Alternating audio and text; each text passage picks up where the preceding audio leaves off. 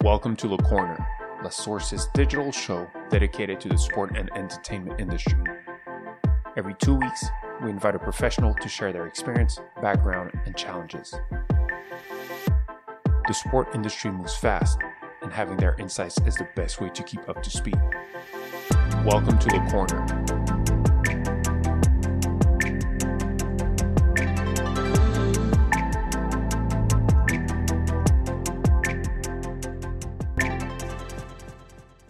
Hello everyone, welcome to La Source International Podcast, The Corner. Today we have the privilege and honor to have Kyle Butch, who is already leading today the Global Sports Venture Studio at RGA. Kyle, how are you today? I'm doing great, JB. Great to see you.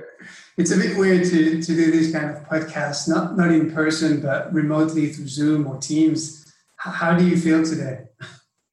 We had Thanksgiving over here in the States, so there's a little bit of slowly kind of getting things going and kicking a bit of dust off. But like I was, saying before, we're into that kind of sprint to the end of the year and starting to really think a lot more about what the first couple quarters of next year will be like. So it's good. I like planning ahead and trying to kind of figure out where things are going to go. Cool. Like I said, you're now running the Global Sports Venture Studio. For our audience and for our listeners, maybe they don't know really what it is about. And so just if you can tell us briefly, because you've been in RGA for more than 10 years now, can you tell us a bit more about your background? What is RGA and where you're at today with the GSVS initiative? Yeah, absolutely. So background wise, somebody, went to school in Southern California, kind of was fortunate having been in school kind of right before a lot of internet digital kind of world took off. So came out of school having probably learned a little bit more of a traditional business background and was really lucky in that an alumni of USC who was a few years older than me, a guy named Michael Sterner, was starting a digital agency in Southern California. And I kind of, got pulled into this world of essentially advertising guys who were forward thinking enough to make the leap and kind of transform and lean into digital. And so spent a few years kind of helping to build that company, build some products there. And, all the while was a huge sports fan who was, running my own sports blogs on the side and every way that I could start to play with the tools and apply this passion of sports. And that led me to RGA. And, at the time, when was that more or less? When was that? This was it was like 2006. And so you were just on the cusp of something new. Like I remember, I think I was like, signed up user number 1200 on Twitter and like dove in on Tumblr, like the minute it was up and running, because it seemed so exciting and all these things. So I was definitely sort of dabbling in a lot of that, but at the time, it was still blog centric. That was social media was really a lot of that. And that helped, I think, bolster my resume in terms of going to RGA, who had this, long-standing relationship with Nike and being able to be the guy who, had that background of working, understanding sport, being able to go kind of build and create things. And at the time, RGA now is what? It's not a media company, but how would you describe it? We describe ourselves as kind of an innovation company. The reality is it's sort of hybrid of, roots in more digital agency and actually going back to commercial film production, moved into more traditional advertising. So, all of the sort of media, the creative side, technology side. And then so the digital space as well. Yeah, more digital. It's kind of funny because for a while there we did some ads. We did some Super Bowl ads for Beats by Dre. And now it's like, well, I mean, you're shooting something. It's probably going to end up on YouTube more likely than it's going to end up on TV at this point. And so those lines started to really blur. At the same time, we pushed into consulting practice as well. And I think that was, really around the kind of innovation side of consulting and the way that brands had to evolve to be more functional in that digital world. And lastly, about 7 years ago, started to build a ventures practice within RGA. And that was, I think, less about the VC investment side, though we are making investments and I think have moved a bit more in that direction. But at the time, I think it was more looking at all the corporate partners and clients that we had who knew they needed to get more involved in how they engage the startup ecosystem, be it through, M&A and investment, or just, hey, these tools, these technologies are going to disrupt and upend our industry. How can we be out in front, seeing more of that, figuring out the right ways to learn and engage that? So that, like I said, was, about 7 years ago. And we've sort of continued to evolve our model and been fortunate to work with a number of corporate partners. One of the first being the Los Angeles Dodgers, which led to a lot of where we are now in terms of that global sports venture studio. Yeah, before we jump onto the sports side, and I will go back to the Dodgers as one of the first incubator or accelerator, and I will come back to that. But I like the journey of RGA where you said it's about consultancy first, and then we also realized that as part of innovation strategy, they were trying to understand a bit the venture side of things, like the VC world, but also the M&A, and how you can also anticipate trends or acquire some assets or different technologies that are there to actually help you boost your core value. I would like to understand a bit better how you see that as well for sports. I mean, RGA Ventures, what exactly do you do? Is it like strategic intelligence or business intelligence to understand one market? Is it purely financial in terms of like M&A, or is it also to help different companies? And because we're working in the sport industry, is it to help franchises, clubs, leagues, federations to figure out what's coming next and how they can better engage with these kind of stakeholders? What's the core reasons for RGA Ventures actually? Yeah. So, it can vary a bit. And I think, you and I, in working together, have experienced some of this. You have certainly some corporate partners, the Dodgers through their investment group, Elysian Park Ventures, very active investors. And when we're identifying companies for them, it is probably through the lens of, does this make sense as an investment within our overall portfolio and various investment theses? For some other partners, they maybe have that aspiration to get there. You see this a lot. I think honestly, we have a lot of conversations with other pro sports franchises and teams because they've seen what the Dodgers have done. Tucker Kane, the team over there, have done an amazing job in coming in as a Southern California sports fan. The Dodgers were, quite frankly, a bit of a distressed asset. You had one of the greatest kind of storied franchises, and they came in and restored a lot of that and built some great businesses on top. And then there's other partners who, like I said, they aren't totally there yet. Or they may be, thinking about things that maybe start as more something that we can experiment with, but hey, that worked really well. Let's make a strategic investment. Now, other corporate partners outside of sports, we've worked with people like Macquarie, massive, global bank, and those are probably our jobs, probably more that sort of diligent strategic investment.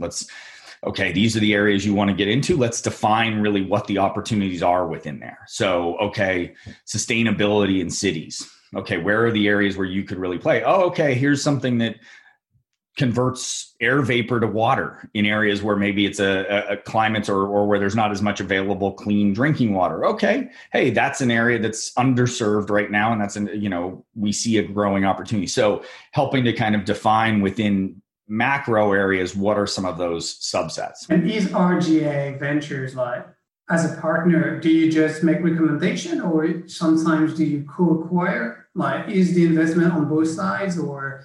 Yes, we will typically make investments with partners. We've made, some ourselves. So you put skin in the game. We put skin in the game, both in the terms of financial capital and what we would describe as creative capital. So you've got RGA with this great lineage of, technology, design, marketing. And if you're a startup who, could benefit from, hey, let me get a team who helped build the Nike Plus platform, or who helped, build a brand like a Beats by Dre. Great. I'm getting this top tier talent to help think about my business for, what are ultimately pretty small investments in terms of what they're giving up, or, compared to some others out there who may really ask for large stakes for what we would say oftentimes is maybe more relationship and financial, but not necessarily bringing those added skills. Okay, cool.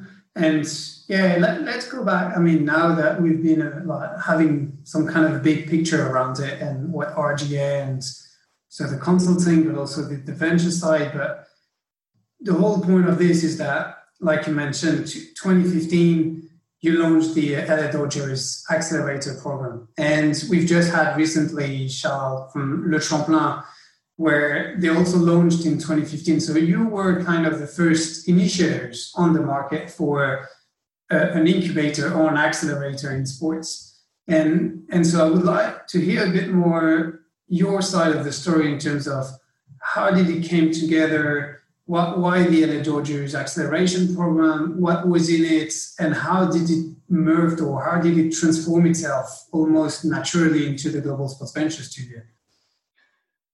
Yeah. So, I think when we started those conversations with the Dodgers and built that, it was really early within sports innovation. And that's, if you think back to 2015, it's a little crazy to think because of how much was happening in other spaces. But as you and I know, there's a number of reasons why sometimes it's not as easy for sports to move as fast.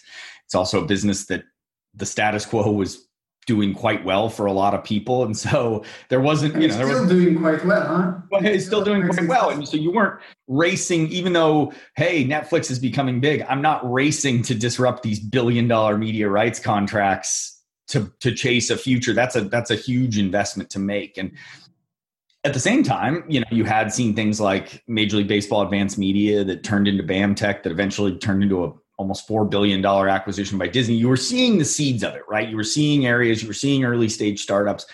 Let's face it, back then, technically, things like Fanatics were getting started. We're building as a business that's now obviously a multi-billion-dollar unicorn. And so we pushed into that space with the Dodgers, saw those early days of earlier stage companies and making those kind of investments. And how was it like? 2015, it's not even the infancy. It's right. It's the right beginning of sports tech and these kind of initiatives in this new world and trying to figure that out. How did it work out? For you, for the Dodgers, what was the main reasons behind it? So it evolved over the first 2 years of the program. I think the first year was very. It was these much more early stage companies. It probably skewed more the performance side and the around the coaches.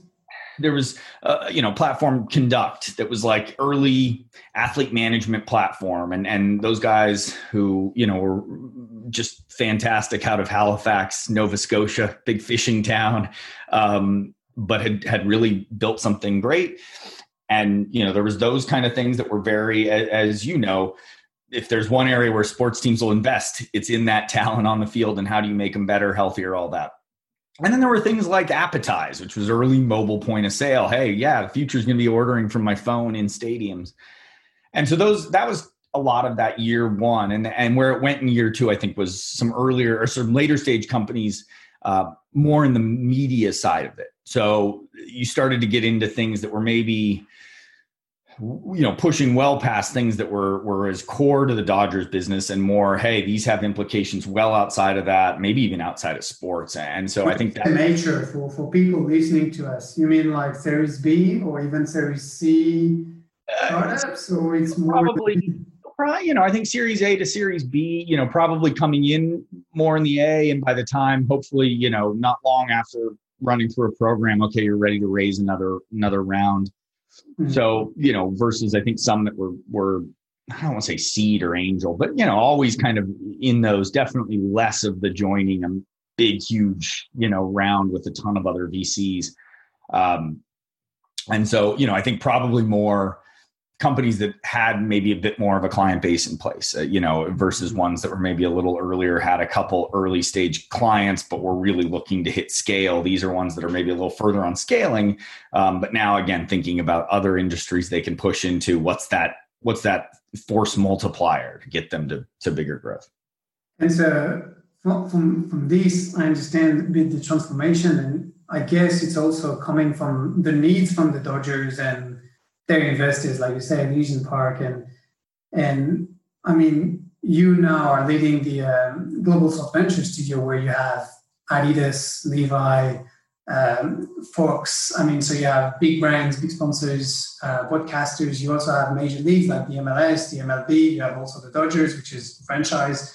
UEFA is also part of it. So Is it like a natural trend, or how would you describe it? Is it because it was taught for the Dodgers alone, or it's because you need these kind of strategic collaborations between these partners to actually maximize the value creation? Or what was the reason behind moving from a pure accelerator model to some kind of a studio model?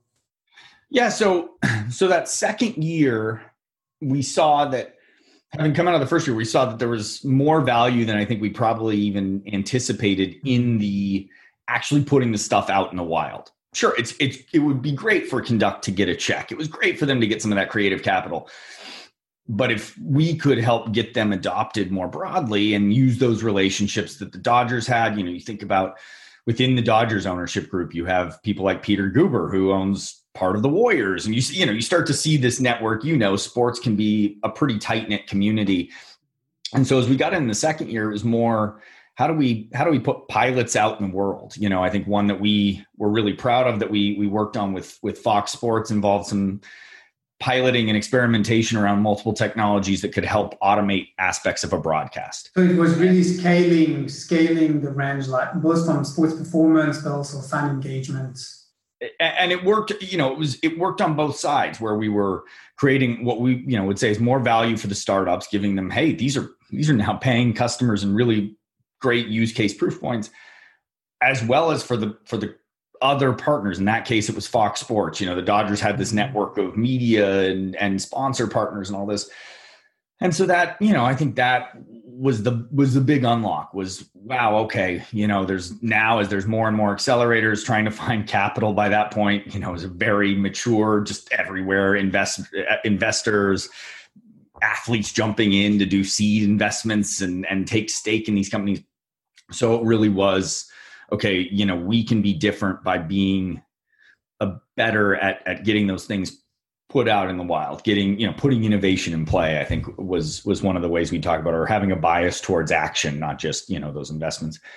And I think what we saw after a couple of years was exactly what you just said. Like if a lot of the value is how do we put things out in the wild, why not bring more people, more parts of the world, more other sports into that mix? And that and at the same time for them, we had built a model that we felt like could start to scale better than just servicing one corporate partner directly. And that was kind of, I think, where a lot of it evolved. And as you've, I think, experienced firsthand, it's something that we're continuing to iterate on. And certainly the last 8 months or so just changed a lot of how we have to work with partners. Yeah, on this one, I will come back to it, because I think we'll focus a bit on the pandemic and what it means. And actually, I think there's a good question to ask later on the success from the past and how you can need to prepare for the future. But before we jump into this part of the discussion, I was thinking in terms of what is for you. I mean, like you said, now you have years of experience. You've run different pilots work. I mean, you've worked around innovation for many years. You've seen the pros and cons from different organizations. What are the main pain points? I mean, you do also consultancy, but imagine you have a new client coming in. What is for you the main pain points, or what is the common traits that you see and that you would like to tell us one organization might please avoid to do, or what are the main challenges that you see from your side?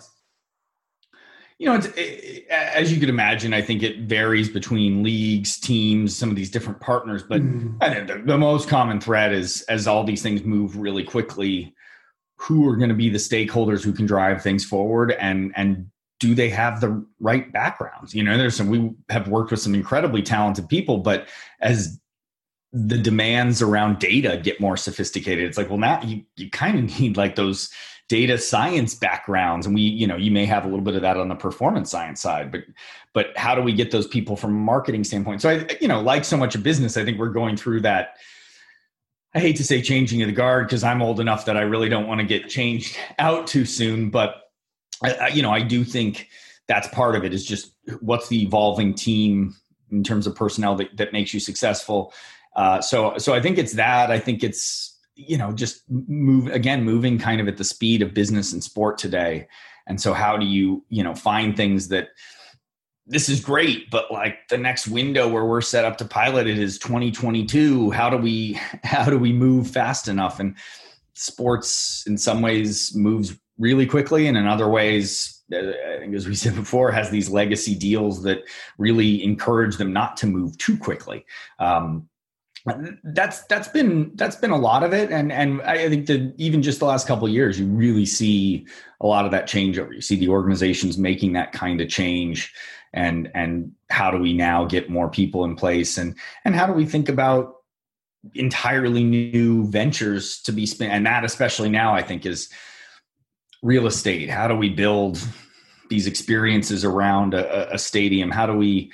I've talked to some teams and leagues that are, hey, let's go build our own consulting practice. We're really good at hospitality or getting optimizing the revenue of getting fans into seats. How do we maybe take those learnings and bring them elsewhere? You really in sport, I mean, you guys see it more in European soccer than anywhere. So especially, I guess, Premier League soccer. The money coming in now is different. Steve Cohen buys the Mets. I mean, this is a billionaire many times over in terms of, his investment prowess. Same goes for David Tepper and the Panthers, and certainly over there where you've got international money coming from every different direction. And so in that, I think, again, that personnel extends all the way up to the owner, as that's changing the ways you could think about investment start to dimensionalize a lot. Do you see this kind of new growth? Because you mentioned data. That's one thing. You mentioned maybe the hospitality, but more generally the kind of live events, so phygital, like between physical and digital, where you have new properties acquiring different properties to actually create these kind of new experiences. But you also have health and nutrition. So how have you seen that evolved over time in terms of, okay, we no longer, sports used to be very traditional. Now it's transforming itself into a media company, but now it's even more than this. It's because we have high reputation. How do you see that? Where do you see the big growth opportunities? I think I'm glad you said it, framed it the way you did. I think, we've gone from a phase one was really introducing and finding the on-ramp for innovation to come into sport more, to bring, as so many things, LeBron and his team, you hear the story, oh, hey, he made a bunch of money just being paid in stock from Beats and instead of just taking an all cash deal. And so, as you've had more of that coming in, which, I think it's understanding there are a lot of different strategic investment partners who can really help accelerate the timeline of a business, which now I think is getting more interesting because we are seeing innovations that have implications well past just sport.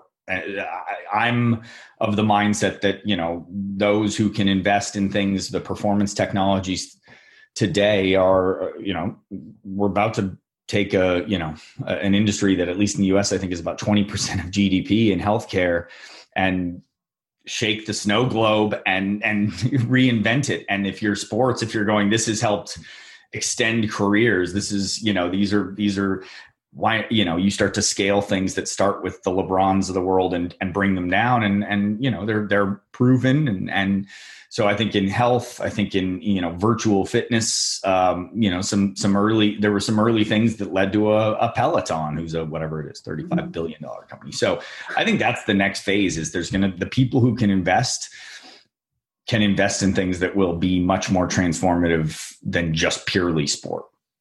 Okay, cool. And I think completely share the view.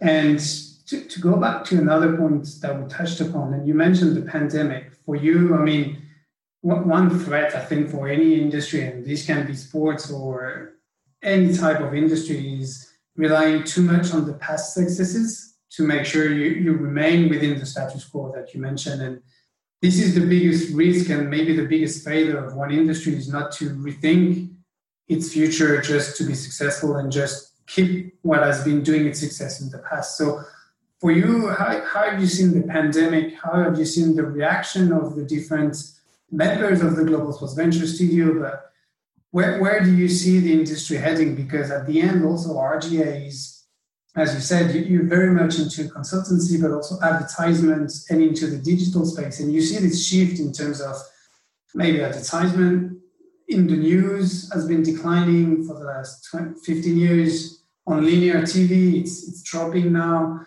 while you see it on social media and everywhere else going up. So how do you see that like all shifting around for new value creation, and what's the take on the pandemic? And if, I mean, you don't have I'm not asking you to read within a bubble and to imagine the future, but what's your take on it?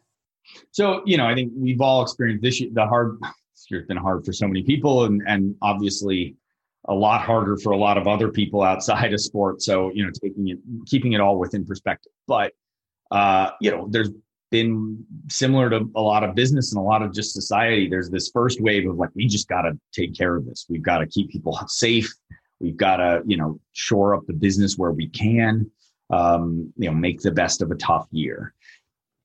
As we got further into this sort of fourth quarter, you're right back where we were in April, May. At that time, it was how do we play what's left of our season? Now it's how we, in a lot of cases, play an entire season and know that economically we need to play as much of those seasons as possible. So I think that lingering uncertainty has been challenging. I think the big thing, we work.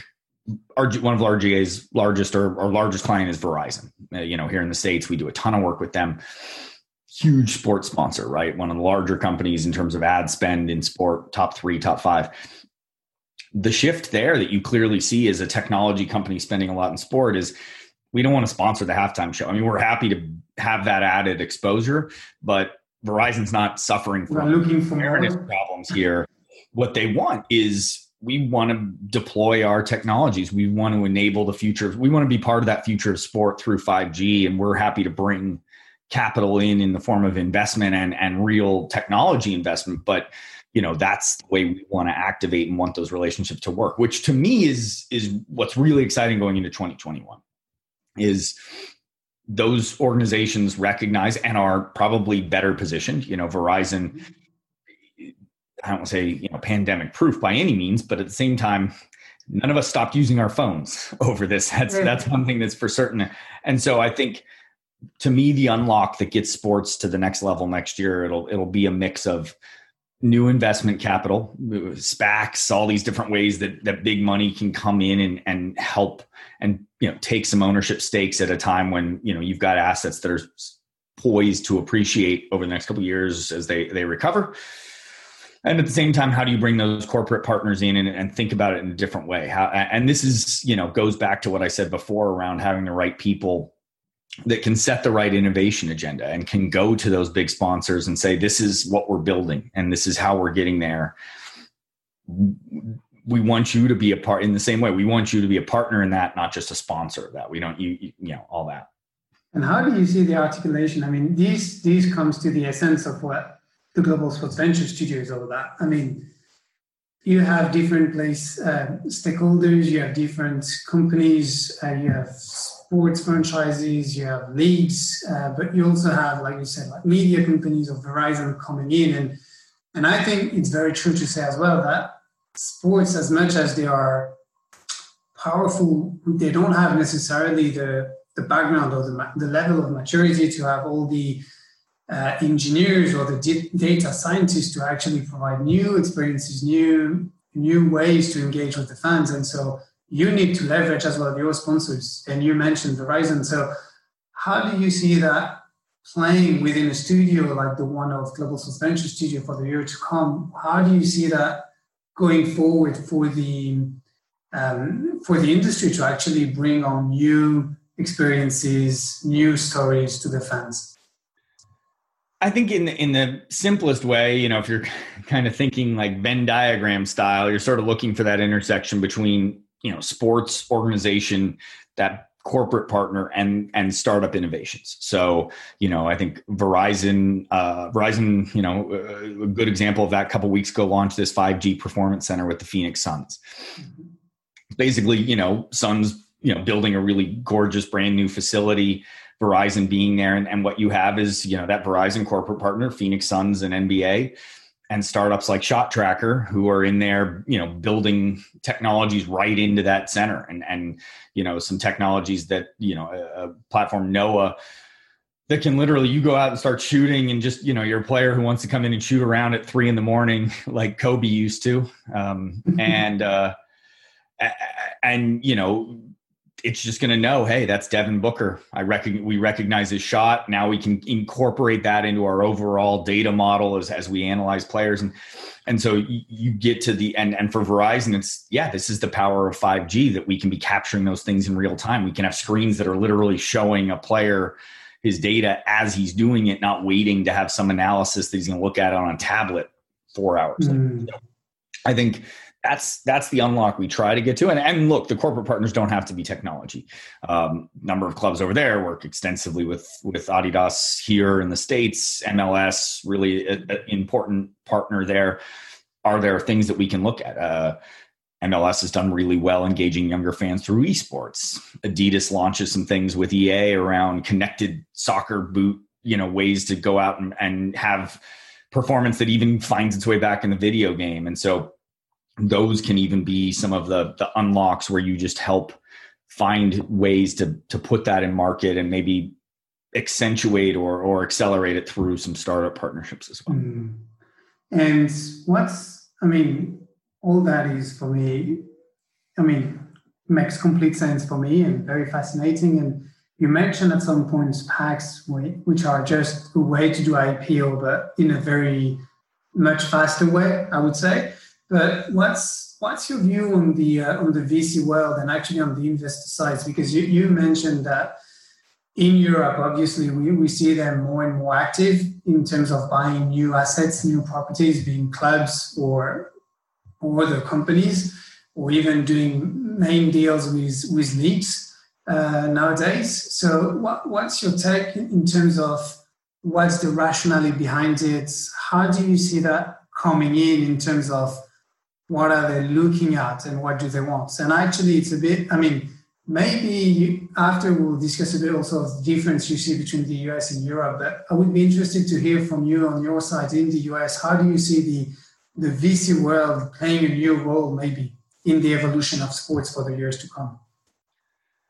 Yeah, I think between VC, like you said, the sort of SPAC idea, which it's so funny how fast this year has moved in certain ways, where, I had some conversations with a lot of the big private equity firms that, you saw this quickly as sport was really getting hit hard, and they were all, raising funds. The leagues were starting to go, hey, we can loosen the restrictions on bringing in more investors. And then within 3 months, it was like, yeah, forget that. We're just going to take some of these companies public. Like, hey, Redbird comes in, looks at ways that they could partner with somebody like Fenway Sports Group in Liverpool. And we just jump right to that. So I think on the bigger investment side, that's certainly part of it, is that you've got all this capital, as we're seeing everywhere, right? Like, the valuations of companies like Amazon keep climbing even in the face of economic challenges. And so I think that there's that side. I think VC wise, you're starting to see just different ways to differentiate. I think for a while, VCs might have focused, the way you differentiate, maybe the industry you focus on, maybe, but philosophically, a lot of them were just, how do we go get big returns for, venture type investors? Now you see, here in the States, is big part of this is, diversity, equity, inclusion, all of this, or equality, and so you see more and more VCs that are really focused on founders of color, Black founders, female founders. We're working to launch some things within RGA in the next couple of weeks that'll really be focused around how do we create more opportunities for Black founders. We see it within GSVS that too often, we see a lot of companies that are founded by white men. How do we help diversify that? How do we help at the earlier stage levels to make sure that those that a more diverse set of people are empowered? That's one example. I think there's others VC wise that are focusing in on other things around, the impact on say the environment, the impact on, different ways that we contribute more positively to education. And so I think that's that's a big part of it is looking at it and saying, depending on the company, from, if I'm talking to startups, it's really look at the how your values can align with your investor values, and how can you find, if those right strategic partners who see the future the same way and have really honed in, doubled down on specific aspects, specific areas of opportunity. And if I jump on that, what would be the best, for any startup looking for expansion, maybe in the US, like for all the non-US startups that wants to come in the US, what would be the best advices, the key do and don'ts, like out of your mind? Because you've been working a lot with all the startups, you've been engaging a lot with them. What would be the main, I think right now being able to have that POV vision of being able to articulate a strong POV and story around where things are going, and being able to build. So, I think that first and foremost, how you can walk in, it is there now more than ever, there's going to be a good deal of assumptions that any investor has to kind of buy into because of the uncertainty, especially if you're thinking about a startup in sports. You're saying this is really important, but the reality is that, a lot of the organizations within sport may be underwater trying to deal with what we're going through right now. And so while it's promising, it's, and I've talked a lot about this year, there's, I think, a lot of opportunity there. The time horizon's the part I'm not sure about. Is it really is the sweet spot going to be earlier in 2021? Is it going to be later? Is it one of those years where you go, hey, let's make sure we raise enough to get to 2022 when the hopeful, more reset type moment comes, more the vaccine is out there, more ability to bring people into stadiums. You would even maybe advise some of the startups to have some, not wait and see, because I guess startups are just like, it's a 24/7, it's survival mode. But yet from your own perspective, you feel like the sports industry is a bit not prepared, but not in capacity to actually engage or fully interact and leverage the use of different startup solutions or new technologies, because they need first, like you mentioned, like kind of protect their ecosystem, make sure they survive the pandemic. And while things take off again, then it will restart. And it's better for you to be ready at this stage to actually knock at that door once it restarts, rather than knocking now when they are trying to survive. Is that what you? Yeah, or I think going back to some of what we were saying as far as the different types of money, that are coming in from different sources, and so how do you, kind of identify where maybe more of that is? Which I think part of the good news is, in some cases, not necessarily always having to lean just on the venture investment side. Being able to look at, you read as each new announcement of some new SPAC or some new investment vehicle being set up by people in and around sport come up, each one they're not just doing it to go buy team assets. They're doing it to buy media assets for which the team is really incredibly valuable intellectual property that can then really unlock added value, where you're going, hey, we're going to put $5 million into this, but then we're going to, take Liverpool, and they're going to be one of the first major users or, on the platform. Wow. Okay. Investment almost just paid for itself. We know how huge that'll be, how fast that'll propel. So I think that's a lot of it. I mean, it's not as though there's not going to be dollars there. It's just, they may come from different places than they would have 2 years ago. And so how do you make sure you're going out and getting those, thinking more broadly about the right investment partners, versus maybe a past where it would have been, let's find some VCs that hopefully are strategically aligned, and that should get us through. And as a startup, because I think it's always something where it's a bit difficult also for not just investors, but also rights holders or any kind of clubs, when they engage with a startup, they need to understand that the team is at the core of it. And even if the product is amazing, if you have a bad team, it will never work out well. The best would be to have an amazing team and a shitty product because they will turn it into something good actually. But for you, what are the behind the scenes, or what are the qualities that you're really looking at when you see new startups? Or I know you are also part of the Stadia Venture as an advisor. So when you look at startups, when you look at teams, what's your first approach, or what are the insights or the things you're looking at from a team perspective?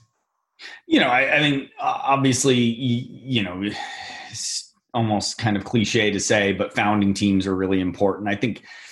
But for me, a lot of it, I remember a friend of mine one time kind of talking about how within the sports startup space, sometimes you have people who maybe started as two diehard sports fans who happen to be roommates in a college dorm, and hey, let's go do this thing. And while it's something that they're really excited about and that they may even be avid users, which, I think that's a good thing when you're starting a company. Go, would I use this? Is that, if nothing else, if I'm building it as something I really want, chances are that there's an opportunity out there. Now, that said, you kind of hit on it. The sports business landscape, it's different than a lot of other areas. There are a lot of existing economic models that you have to navigate. And so the common pitfall I see is somebody coming in and selling something that sounds great, but to actually put it out in the world. An area that we saw a lot of this was sports betting.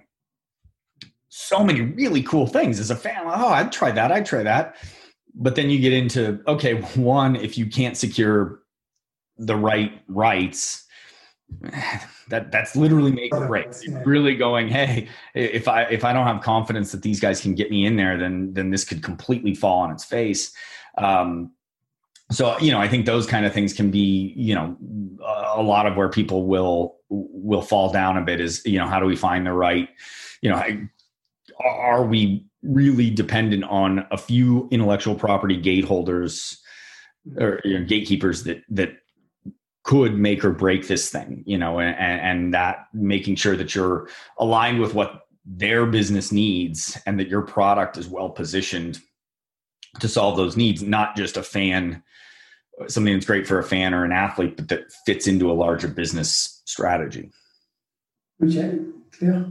And it's almost an hour. God, it's passing by very quickly. I give these long-winded. Yeah, no, that's cool. No, I'm just thinking about maybe wrapping up a little bit. But as we, like you said, we're about to go in 2021. We don't know what the future holds with the vaccine and all that. But for you, what are the main key trends you're looking at? Or if you were within a club or league or any kind of sports organization, what would be your pieces of advice, or what would you be looking at or taking? Like, I know it's tough for the industry today, but trying to leverage some of the new opportunities that are arising, and what would you be looking at? What would be your advices for anyone in the industry today at a club or league level? So honestly, one of the biggest things for me, I know, everybody's, when's the Netflix of the Premier League coming? When's the, and thinking more and more about these, direct consumer platforms. We have some great ones here in the States, but there's, blackout rules. If I'm a Laker fan in LA, I can't just go get the NBA pass and cut the cord. And so, but what I think in general, and we tell this to clients across business, and definitely it'd be something Nike would point to and say has had a huge deal to do with their success, is this sort of direct to consumer, direct relationship building.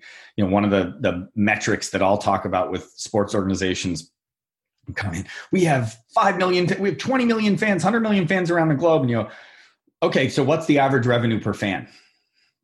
And, for 70 million of them, they may invest a lot of time, but they don't actually buy. They're watching, they're following on Twitter, their favorite players, all this stuff. But that energy isn't getting turned into a relationship that you can build on over time through a membership model, through something that's very data driven. And that part, to me, you've got to get out of this place where you've essentially rented your consumer relationships for a really high price tag. It's great, but if they're watching on ESPN or Sky and you don't know who that person is, and they may be watching for 500 hours a year, you're not actually directly connected to them. And I think especially when you look at a younger fan base that's coming, that in many cases may not necessarily be watching sport in the same ways or, same volume as they were before. How do you build those kind of models? But the other piece that I think is going to be increasingly important that I don't think people are talking about enough, we hear people talk about the trend of more fans follow athletes than clubs now. People, players, brands, players as their own media company. Yeah, I mean, the number of people that may own a LeBron, Cavs, Heat, and Laker jersey are there's probably quite a few of them here in the States who have really followed the players more than the teams. I think we're going to need to get to, and then you see all these players who are making more and more investments and everything from technology to a bunch of athletes just made a bunch of money on a giant hot sauce sale. They had pumped into Cholula over here that sold to McCormick. I think you're going to have to find new ways to work with players and teams. And you're going to have to find new ways to kind of create these sort of symbiotic, mutually beneficial relationships. Because otherwise, the players are, they get to own those relationships. And so if you're a team and it's you're fragmented across a lot of different places that get you a ton of exposure, but not necessarily the direct relationship. And then you're a player who's built a big audience, and not just the stars of today, but the young guys coming up. They're coming in with these huge audiences already, huge engaged fan bases that I read a really great thing about it. You've grown up on social media, on the way, following influencers. Part of that is the sort of seeing the full story. It's as much about the journey as it is about what happens on the field. Over here, Formula One's done tremendously well with Netflix. You see, my favorite right now, Ryan Reynolds and Rob McElhenney buying a fourth or fifth tier soccer team, but knowing that, hey, just on the sports storytelling side alone, we're probably going to pay for this thing.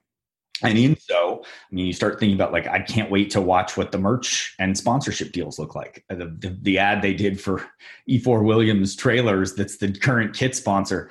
Nothing against E4 Williams. I'm sure it's a thriving trailer business in England. I would bet that the next jersey sponsor is going to be something bigger. And I think you're seeing more and more of that here in Austin.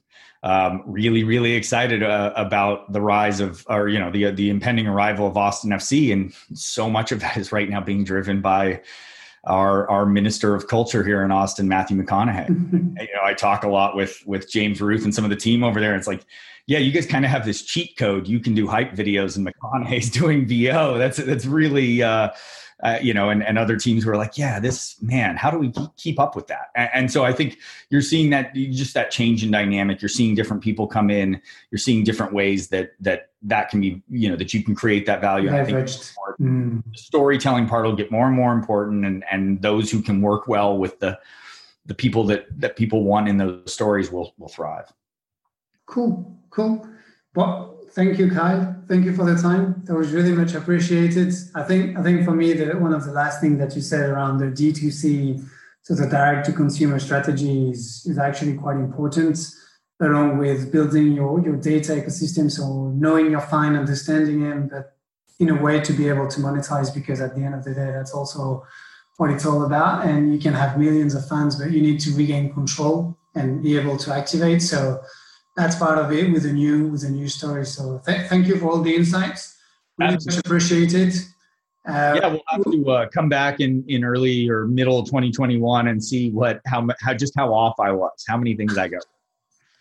We'll do some kind of a new or second version of all the podcast and hearing back at what people have told us to see whether summer 21 they were right or not. But really a pleasure to have you with us, and looking forward to have you again discussing on the future of the sports and entertainment industry.